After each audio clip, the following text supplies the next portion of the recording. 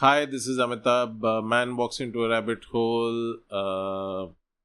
One more episode. Uh, I read this book earlier in this year called My Heart by an author called Semezdin Mahmoudinovic. Mahmoudinovic. Semezdin Mahmoudinovic. The name of the book is My Heart. One of the finest books I've read in my life, not just this year. It's actually a simple memoir about an author, like the author himself is writing about himself. It has some very touching passages and some very touching prose or very fine prose. Uh, I'll read a small passage and then I'll tell you why it's a rabbit hole for me, right? This passage, which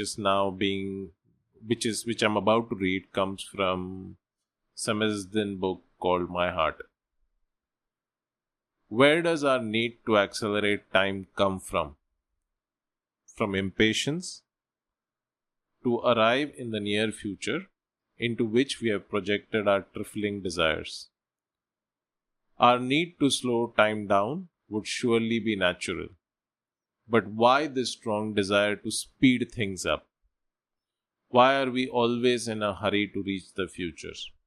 The process of the ice melting, which looks rapid in the photographs, is an image of time that can never be restored.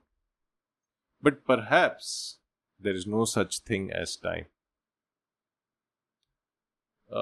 The passage is obviously beautiful and it illustrates something which is very apt in these times, in these current times.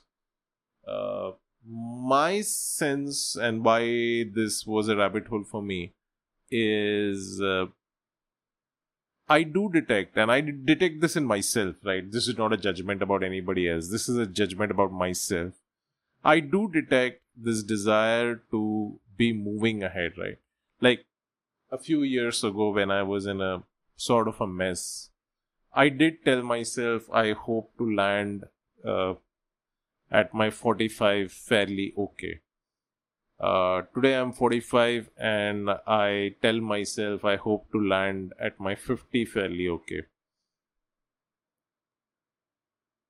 But that is not a point, or that's not a desire driven by optimism, right? That's a desire driven by hope, which means there is a belief that the future is gonna be far better than the present, and not in a real absolute sense, but in my trifling sense, which is what the author is saying, right?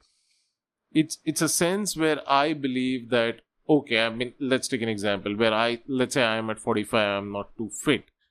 I'm telling myself that by 50 I'll have somehow figured out my fitness. Let's say I'm 45, I'm struggling with a young kid at home. I'm saying that 5 years later, my kid is going to be a little more older, so hopefully things would have evened or leveled out.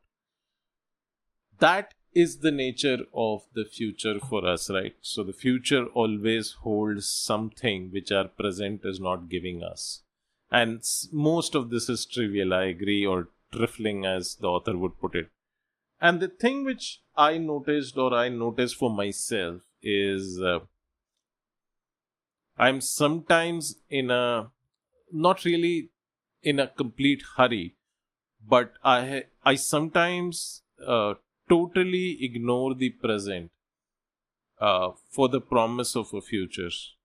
And that sounds very strange, right? Because that is not how mindfulness teaches us to be. That is not, and look, we can always mindfuck with ourselves and say mindfulness is good or not good.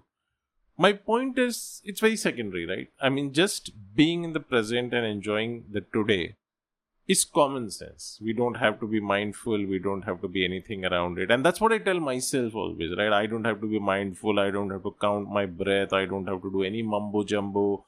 I don't have to balance my chakras. I don't have to do headstands. None of that jack shit, right?